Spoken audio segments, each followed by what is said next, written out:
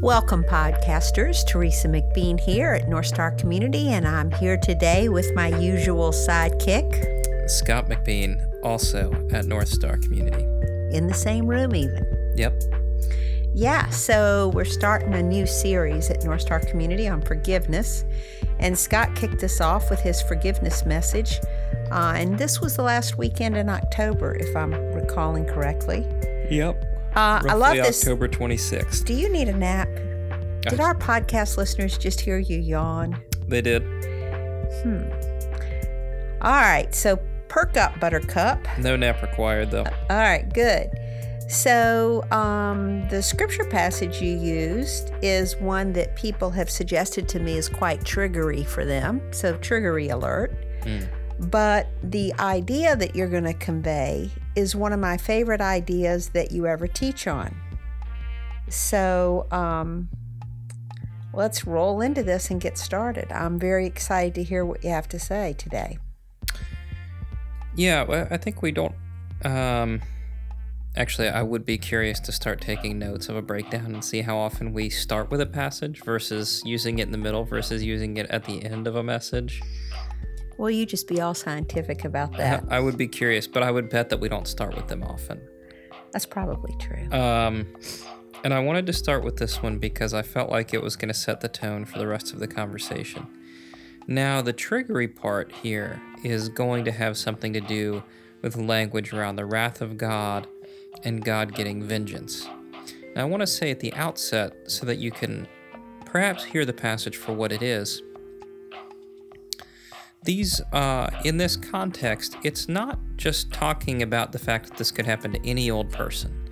It's not talking about the fact that this could happen to anybody. It's talking about the fact that there are going to be people who out and out refuse to live according to God's way of seeing, reject God himself, reject his people.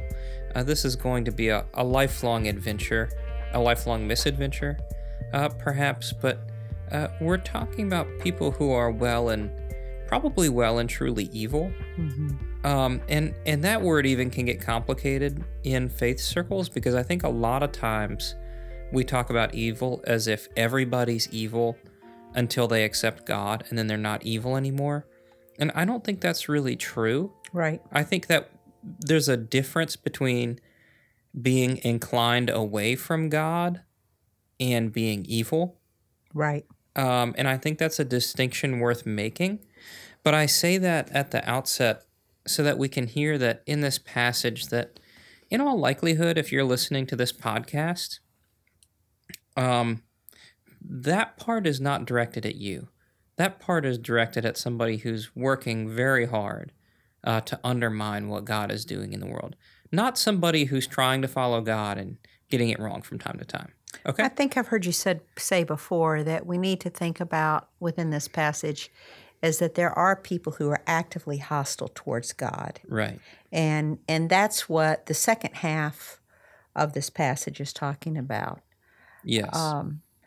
So yet again, we've managed not to lead with the passage. We just can't bear to do that. Well, you know, but we're starting pretty early in the conversation. Well, I think that this way people will hear the passage better. Yeah, I wish I had given that. I wish I had given that spiel when I actually did this message, but I didn't.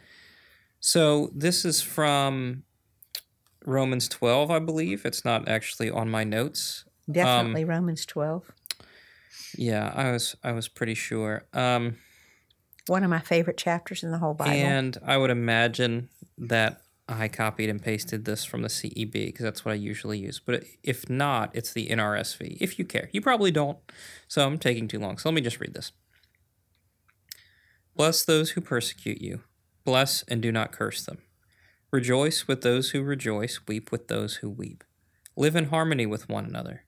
Do not be haughty, but associate with the lowly. Do not claim to be wiser than you are. Do not repay anyone evil for evil, but take thought for what is noble in the sight of all. If it is possible, so far as it depends on you, live peaceably with all. Beloved, never avenge yourselves, but leave room for the wrath of God, for it is written, "Vengeance is mine, I will repay," says the Lord. No, if your enemies are hungry, feed them. If they are thirsty, give them something to drink. For by doing this you will heap burning coals on their heads. Do not be overcome by evil, but overcome evil with good. Quite a few verses. Yes. And I got to say that I don't know exactly what part is triggering for other people, but I do know that this line, for by doing so you will heap burning coals on their heads, always brings me back into the memory of the first movie of Home Alone, where Kevin sets up a flamethrower and catches the evildoer's head on fire when he comes through the dog door. Joe Pesci. Joe Pesci. I don't think that. So I believe that he hits Daniel Stern in the head with an iron when he comes through the dog door, and that Joe Pesci's hair and hat get burned off on the front porch. But it doesn't matter. I like to be doing a podcast with somebody who actually remembers the details of movies. But whether you're getting an iron to the face, hot iron to the face, or getting your wool cap caught on fire, that's what I picture when we get to verse 20. I don't think that's what it means, and I'm hoping you're going to help us unpack that a little bit. What, the burning coals thing? Yeah. This is interesting to me. Tell me what bothers you about that part. Oh, it didn't bother me, but This has come up from time to time with people, and I actually... I can tell you what I was told about it. It's not at all triggering for me. And in fact, I like that part. So I'm curious what you're seeing, because I'm not seeing it. Well, I was just making a joke. Oh, okay. I was making a jokey. Okay. As your nephew and my grandson say. Okay. I was just making a jokey. Okay. But what I was taught about that passage, and I'd be interested to know, which is a total digression right out of the gates, but I was told that to bring burning coals to someone was to actually an act of kindness if their fire goes out. So I'm not really sure that that's true, but I did hear a sermon on that once. So if we don't unpack that in this message, I would like to unpack it in future messages. Okay. Well, I think it's a much simpler idea. I think the idea is if you're talking about enemies, and in this context, we're talking about truly evil people. Right. So if you have somebody in your life who's truly evil, and I think a lot of people who listen to this podcast probably do know somebody who falls under that category. I do. That living in such a way as to feed them when they're hungry, or to give them a drink when they're thirsty, to not seek revenge on them, but to seek to live peaceably with them when possible, right? Right. Taking into account, you Safety. need to keep yourself safe, all that stuff. Boundaries, yeah. But if you live in this way, that's painful. Yeah. To the person who is trying to harm you. When somebody's actively seeking your harm and you respond by seeking their good, that doesn't feel right. We want to get revenge. We desire revenge. We want to treat people the way they treat us, all that stuff. And I'm that way too. I'm not saying I'm above it. I'm just saying as an idea. Yeah. In practice, this actually, I think, hurts a lot worse than responding to evil with evil. Yeah. And it's not necessarily saying that's a good thing. It's just saying the impact of responding to evil with good is deep. Yeah. Does that make sense? It does. Yeah. It does. It's just imagining burning coals on somebody's head is quite an image. Yeah, it is. I don't. So if you were to take the Bible literally, then perhaps you'd come away with the idea that heaping burning coals on somebody's head would be a good thing. I don't recommend that. Well, this is one of those examples of, and again, I'm going to stop digressing in just a second, but this is one of those examples where sometimes I'm like, was what I was taught true or not true? So what I was taught was that you would have put these burning coals in a basket and carried them to someone as an act of kindness to light their kitchen fire. I think your explanation makes a lot more sense because of the structure of the sentence, for by doing this. So it's not saying feed the hungry, water the thirsty, and restart the home fires of the evil, right? So what you're saying here makes more sense. So thank you for that. Well, I mean, I don't know how burning coals on heads worked in that day and age, but what I would say is that I've found over time is that most of the stories that circulate of people saying, this is a very strange thing that happened in that day and time, those tend to not be true. Yeah. But I mean, there's times where they are. So it's harder for me to say without knowing firsthand. But it's not a digression. We'll research this first. We'll research this further. But it's not a digression, and I'll tell you why. Okay.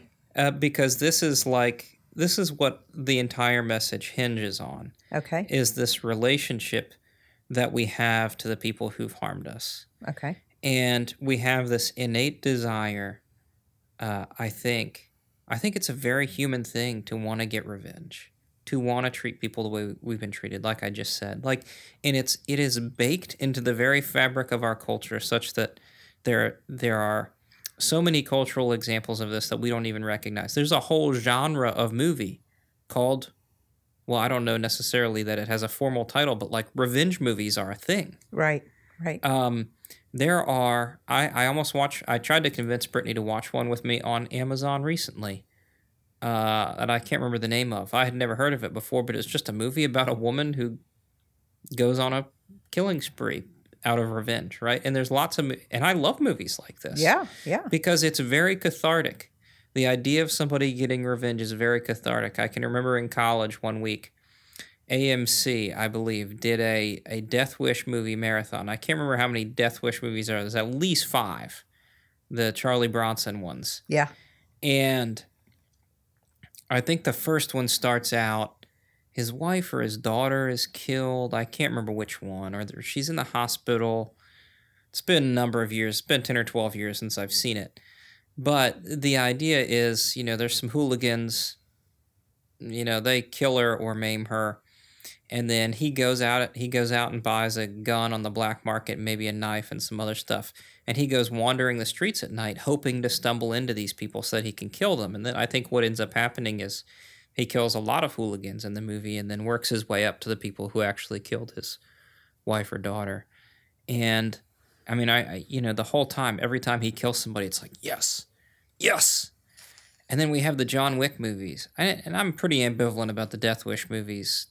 I just watched them because in those days we didn't have Netflix yet. So I was just like watching whatever came on. But now, like the John Wick movies, there's 3 of them. And they're making a 4th. And in the beginning of the first movie, his wife dies of cancer.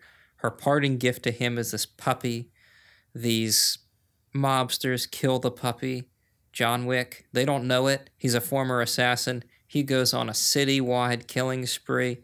And when he kills the people who kill his dog, I tell you what, there is not a better feeling than watching that guy eat it. And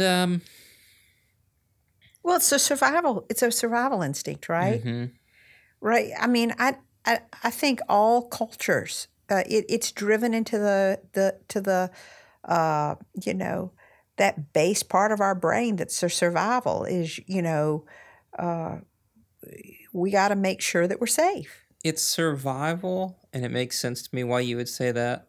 And I think it's also this idea that unjust, random, chaotic things are not going to get the final say. Yeah. Right? That's what really, really inspires me. Yeah. Like the reason I like the revenge movies, I like them all very much. I like Liam Neeson's revenge movies. Taken. Yeah, and Dad's like, they aren't good movies. And I'm like, I don't care. I just love watching Liam Neeson take people down. Yeah, he's and I love it because I think there is so much of the world that we feel powerless over the injustice of the world. Mm-hmm. And that's it what feels righteous and mm-hmm. true to me. This sense of justice that that one guy armed with a couple of knives and a banana peel can take out all the evildoers of the world. Yeah, though injustices may happen, they will be righted. Right. And in a violent way. Right. And I think, particularly if you can use a banana peel to do it. So there's something really, it's just hitting at something really base within us, and I don't even know exactly what it is. But I would guess I'm not alone in loving those movies. But to try to, I think we've both gone on some tangents here that were fun, and I'm trying to figure out how I tied this in to the message. We have this great desire for revenge, right? And one of the questions that often comes up when we talk about forgiveness is like, this, I'm trying to think of how to word the question, but, people often want to know when is forgiveness not appropriate to do? Or is there ever a time that forgiveness is not appropriate to do? And we could have a whole debate about that. I would say it's always, and we can unpack this in the coming weeks. So if this statement really bothers you, then hang with us. But I would say that forgiveness is always on the table. That doesn't mean it's easy. That doesn't mean it's always going to happen, but it's always something we should at least consider. But revenge is not on the table. And vengeance is not on the table because that's God's work to do. And there's our work to do in the world, and there's God's work to do in the world. And sometimes those things overlap, and sometimes God works through us. Sometimes God works with us as partners. And sometimes God just reserves certain kinds of activities that he says, these are mine to do. They're not yours to do. Right. And revenge is one of those things. Right. And part of what we hope for as faithful people is that God is going to one day set all things right. And I think that the way that the Bible is written in a much older time by much more barbaric people, we might think that God is going to do this in a violent way, like these movies. And I don't think that's what's actually happening, right? And people thought Jesus was going to be a violent ruler. They thought he was going to be a king who led wars and battles, and he wasn't, because God shows us that he's different than what our base instincts are. Right. Right. And so we see here a passage that's really setting the stage for a conversation about forgiveness and a bunch of other things, because the instructions to us are, if possible, so much as you can, live peaceably with all. Right. And I think, live in harmony with one another. You're leading out of the gate. No matter what it is, we're going to talk about forgiveness, and we're going to talk a lot about it. Mm-hmm. No matter what comes after this, vengeance is never on the table for us. Yeah, the question... That's never going to be on the table for us. And the question I was trying to remember that came up during this message was, there's people who are not playing by these rules, so what do we do with that? Right. And to me, I'm like, that's exactly the point. Right. Like, we play by our rules, even though that can be a pain, and other people are not going to play by the same rules, and that's going to mean that at times we get taken advantage of. And now we can have a whole sidebar about what I mean by being taken advantage of, and when being taken advantage of is too much and too little and that kind of thing. But the idea here is that we always act out of our certain way of seeing in good faith, trusting that this is going to have an impact. Right. Right? So I hear that first question, but I have a second question that goes with it that I also hear a lot. So your first question is, well, what are the exception clauses to this vengeance and forgiveness thing, where forgiveness is always on the table, no matter how you end up? There are a million applications, but it's always on the table. Vengeance is never on the table. And so people are asking, when does that go too far? Okay. The other question, which we're not going to address today, but hold on to your hats because we are going to address it in the future, is, and I believe we're even going to address it next week in the next podcast, when And I want to bring it up because I think even this early in the series, you began to answer that question in a quite lovely way, is how do I know if I've really forgiven? So I think people are super scared that the people that really want to play by the rules and want to forgive are super scared that they're not. And I think that part of that we're going to unpack this a tiny bit this week and in future weeks, because they have an awful high bar of expectation of what forgiveness really means. Right. So you've got those two extremes, and I'm eager for us to continue the conversation in the weeks ahead about forgiveness. But for today, I think you're saying that forgiveness begins, the starting point for forgiveness begins by making a conscious decision about what is or is not on the table, and revenge is not on the table. Yes, and I want to make one thing clear that I think we should always probably be mindful of, which is if you're in an abusive relationship, forgiveness doesn't look like staying in that relationship, because if you're being abused, let's say in the case of a husband and a wife, that's your marital vows have been broken by the abuse itself, and you need to be safe, and we need to make sure that kind of harm does not continue. So leaving a situation like that is not an example of getting revenge. We're going to talk more next week about what revenge can look like and what it doesn't look like. But what I always like to say at the beginning of these conversations is that we tend to think that forgiveness means too much, which is kind of the point that you're getting to, that forgiveness means totally reconciling relationships, not leaving relationships, etc., etc., etc. Having no negative feelings about the person. Having no negative feelings about a person who's harmed us. Having no desire for revenge. Having no desire for revenge. And what I think,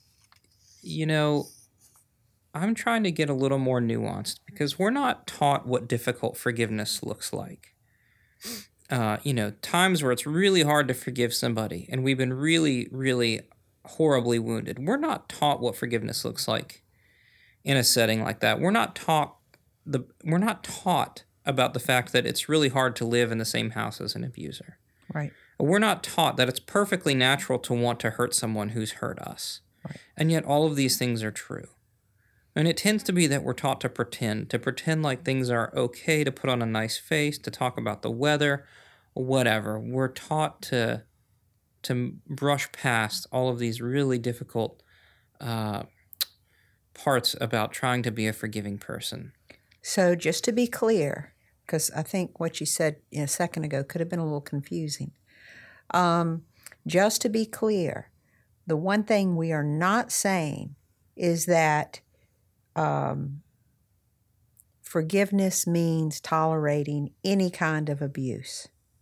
And it is not an act of vengeance to distance oneself in a relationship, to get to safety, to leave a home where abuse is taking place. That's a completely different subject, right? Yeah, I thought that was exactly what I said. Well, you made the statement in there in the middle about we don't talk about how hard it is to live in a house where somebody's being abusive. So I just wanted to be clear. What I mean by that is, like, we're either not taught that this is a reality at all, and people just act like life is always going to be good, or when these things happen, we're taught that you should just stay put, often in Christian circles. And both of those things are wrong. These things do happen, and they're difficult. And they do happen in, quote, good Christian homes. Yeah. And so and I say this because people who have a really hard time forgiving think they're bad at forgiveness. So if you're in a situation like that, or have been in a situation like that, and you're struggling with forgiveness and you still desire revenge, or you don't hope for the best for the other person, it's my belief that you're not bad at forgiveness. I think that's more just being a human being who is aware of the consequences of really bad things that have happened to him. And I think that what's described here in this passage and what's described in other passages like it is that what's important is how we act towards people who have harmed us, not how we feel towards people who've harmed us. Now, I'm not saying that our feelings are totally unimportant. I'm saying that when it comes to forgiveness, not taking revenge is, in my opinion, at least the first step in forgiving. And I'm kind of tempted to say that not seeking revenge in and of itself is the whole of forgiveness. In some cases. In some cases. It may be the best we can do, and that may be good enough. Yeah, and I am tempted to say in all cases with some qualifications, but I think that's next week's message. Okay. But I think that just because you have a hard time forgiving, just because you still have those negative feelings, just because you're tempted to seek revenge, that doesn't mean you're bad at forgiveness. Right. If you haven't sought that revenge, if you're not actively seeking to harm this other person, then you've at least done a significant forgiveness work. You are at least in the forgiveness process. You are at least practicing forgiveness, even if that loop is not totally closed. And we can debate that. Yeah. And you are drawing an example of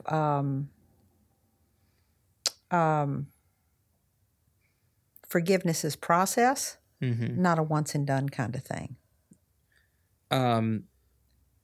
Yes. Yeah, I mean, it's a process, I suppose, to continue not to seek someone else's harm. Right. Right.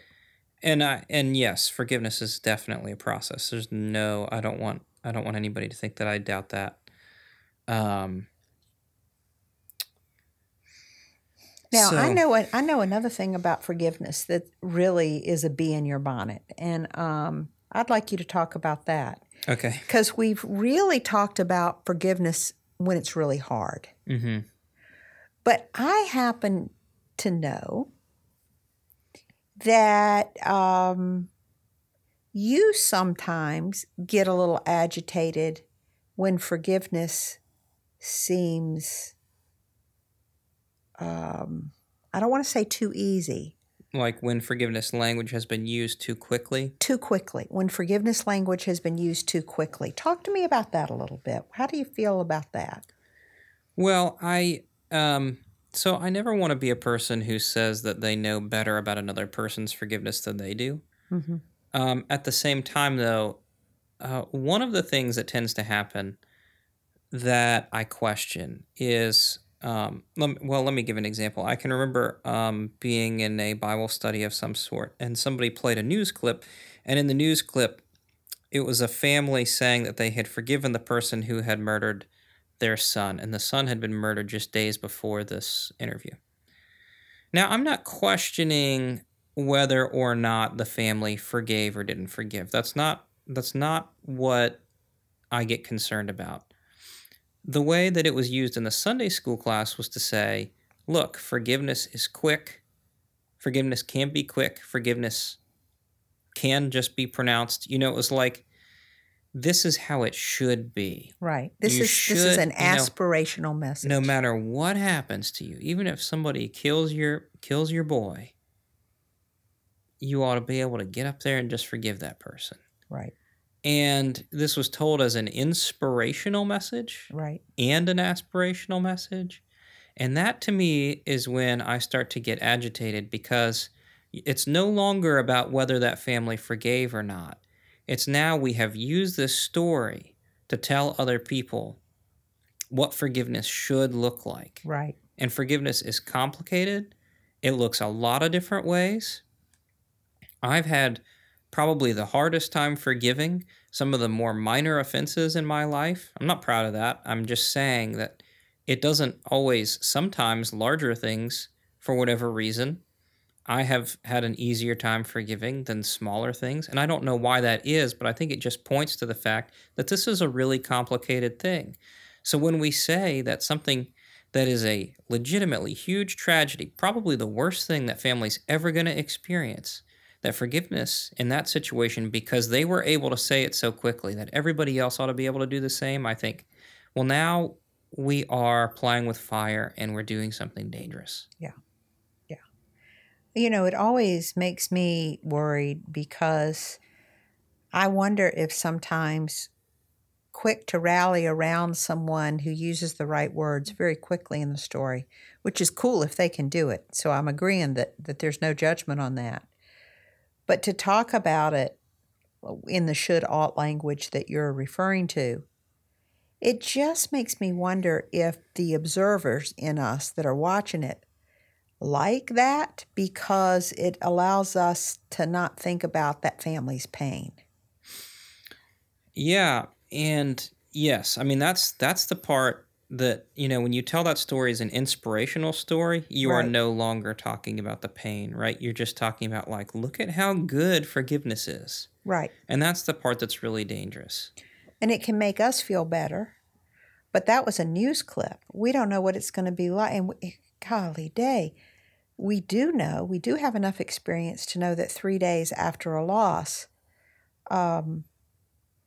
most people are still pretty much in shock. So Yeah, I mean, I would say that those people have no idea at that point whether they've forgiven or not.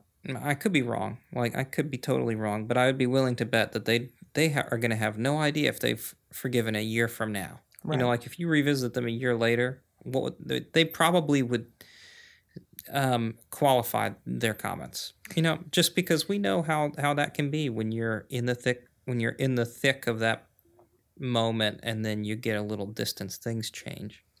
in point of fact, I have a friend who just told me recently that he has just come into the grips with the fact that 20 years later, after a tragic loss, he's not sure he ever processed his own issues around forgiveness. Mm-hmm.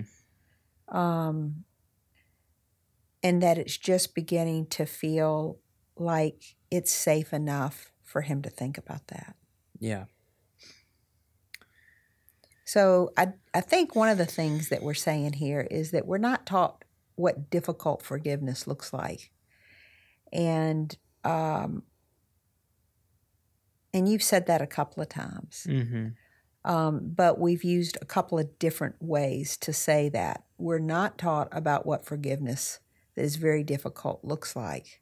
Yeah, so what we mean is that forgiveness is very difficult. Yeah. But forgiveness can also look a little bit different. This is the point that I really want to drive home. Forgiveness can look a little bit different than what we've thought. It's not just about making bad feelings towards somebody into good feelings.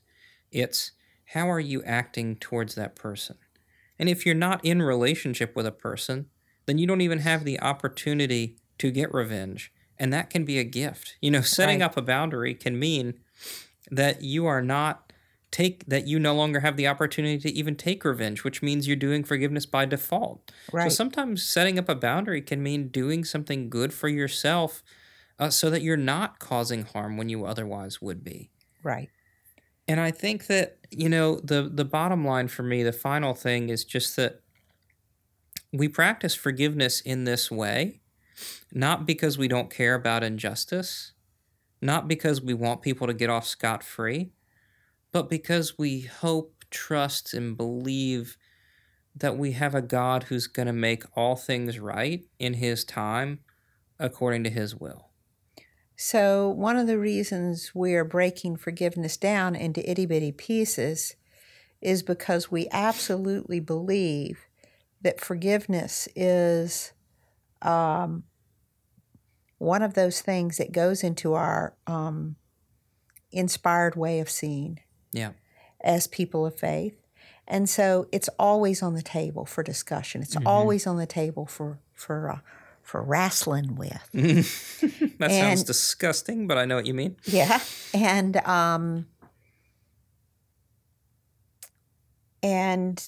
I quite like that. Yeah. I think to summarize, I would say that forgiveness, the beginning of forgiveness is the refusal to retaliate, so that then we can continue to figure out the rest of it as we go. and that forgiveness absolutely does not begin with nice, happy feelings towards the wrongdoer. Right. And I think that's the thing that most people are tripping over, because they believe they're so feelings oriented in this area related to forgiveness, that they believe that if they don't have nice, happy feelings, they haven't forgiven. Yeah. And you're saying that wrestling with our feelings about forgiveness is probably going to come a little further down the road, but let's not complicate the whole process by going out with a knife and a banana peel and seeking revenge. Right. So forgiveness begins when we decide to not take action against the people who've wronged us. And if you haven't sought revenge, then you are practicing forgiveness, and there is perhaps more to come on that front. Yeah. And then, although you've said this already, I want us to not bury this in the message. As always, we're having discussions about this because we're trying to wrestle with what it means to trust in a God who desires to right wrongs and who desires to protect and care for his creation. So I think that is the underpinning of why we have these kinds of discussions, and I just don't want that to get lost in the sauce of the message. Recap. Yeah. Forgiveness, in very short terms, forgiveness is about self-restraint. And I include that last part that you just said in the message because I don't want us to think that we are restraining ourselves from getting revenge because we are hopeless about injustice. Right. We're restraining ourselves because we believe that there's a God who has a better perspective and a better plan, right, a better will, and a better way of accomplishing his will, right, than what we would come up with, and that for that reason, revenge is not our work to do. Right. And as long as we're not doing that, then we are in the process of practicing forgiveness. Right. Now, I know people don't like these ideas. This has not been one of the more popular things that I have come up with as a pastor. My ideas people about, have pushed back on this harder than anything. My ideas about forgiveness are so funny because I think that it's a much more, it's something that you can grasp. It's something you can actually do. It makes forgiveness a little more concrete. It makes forgiveness possible even in the worst circumstances. And yet people hate this idea. They do give you a lot of pushback about it. Man, I'm trying. But you keep trying because I like it. It's working for me. I feel good about it. I'm not, if you don't like it, you don't like it. And that's fine. That's your prerogative. But it's not going anywhere for me. I've been chewing on this for a long time. I'm pretty happy with it. That's good. I just want you to be happy. Yeah. That's what I live for, is your happiness. Yeah. Yep. If only everybody who came to North Star was my mother and felt the same way about, my ideas. And only if your mother applied that in ways you wish she would. Yeah.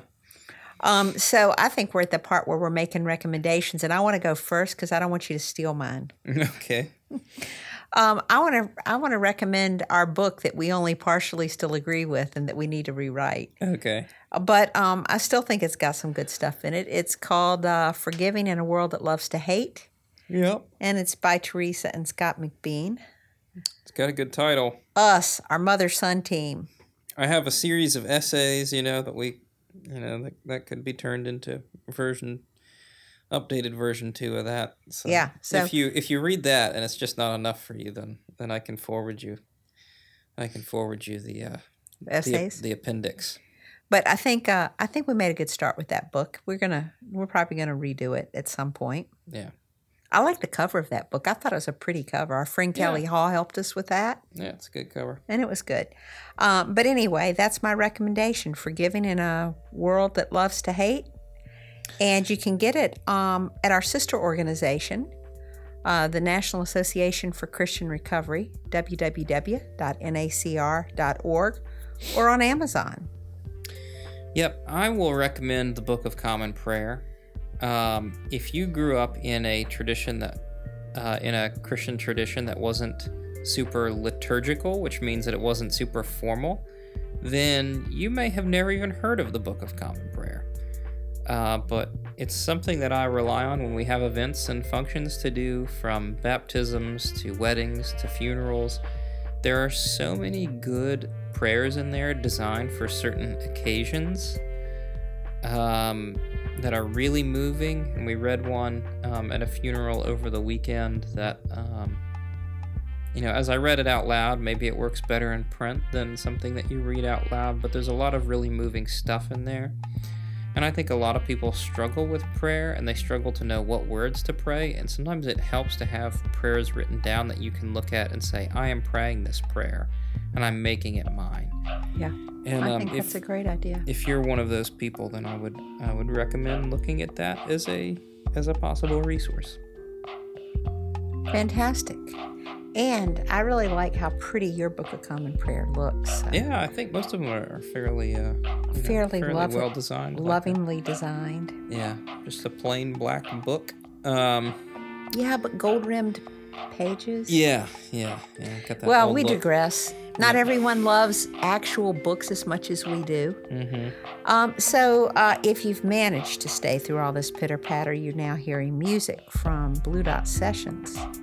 Can be found on the web at sessions.blue, which is royalty-free music, where we get for a lot of things that we do, and it's all lovely. I always find a little bit of music in the background makes even the most banal conversation sound fancier. So you might want to check that out for your work. You make it sound like you're just like sitting around hoping to like find background music to listen to, so you don't have to pay attention to the conversations you're having. Actually, I was thinking about some things that I need you to do for me in terms of video marketing, and how no matter how inadequate I am on that, the music just makes it better. Yeah. Okay, folks, I'm sure you're sick of us. Because we're sick of you. No, we're sick of each other, so we're going to leave this now. Take care. We'll talk to you soon. We'll be back next week. Bye.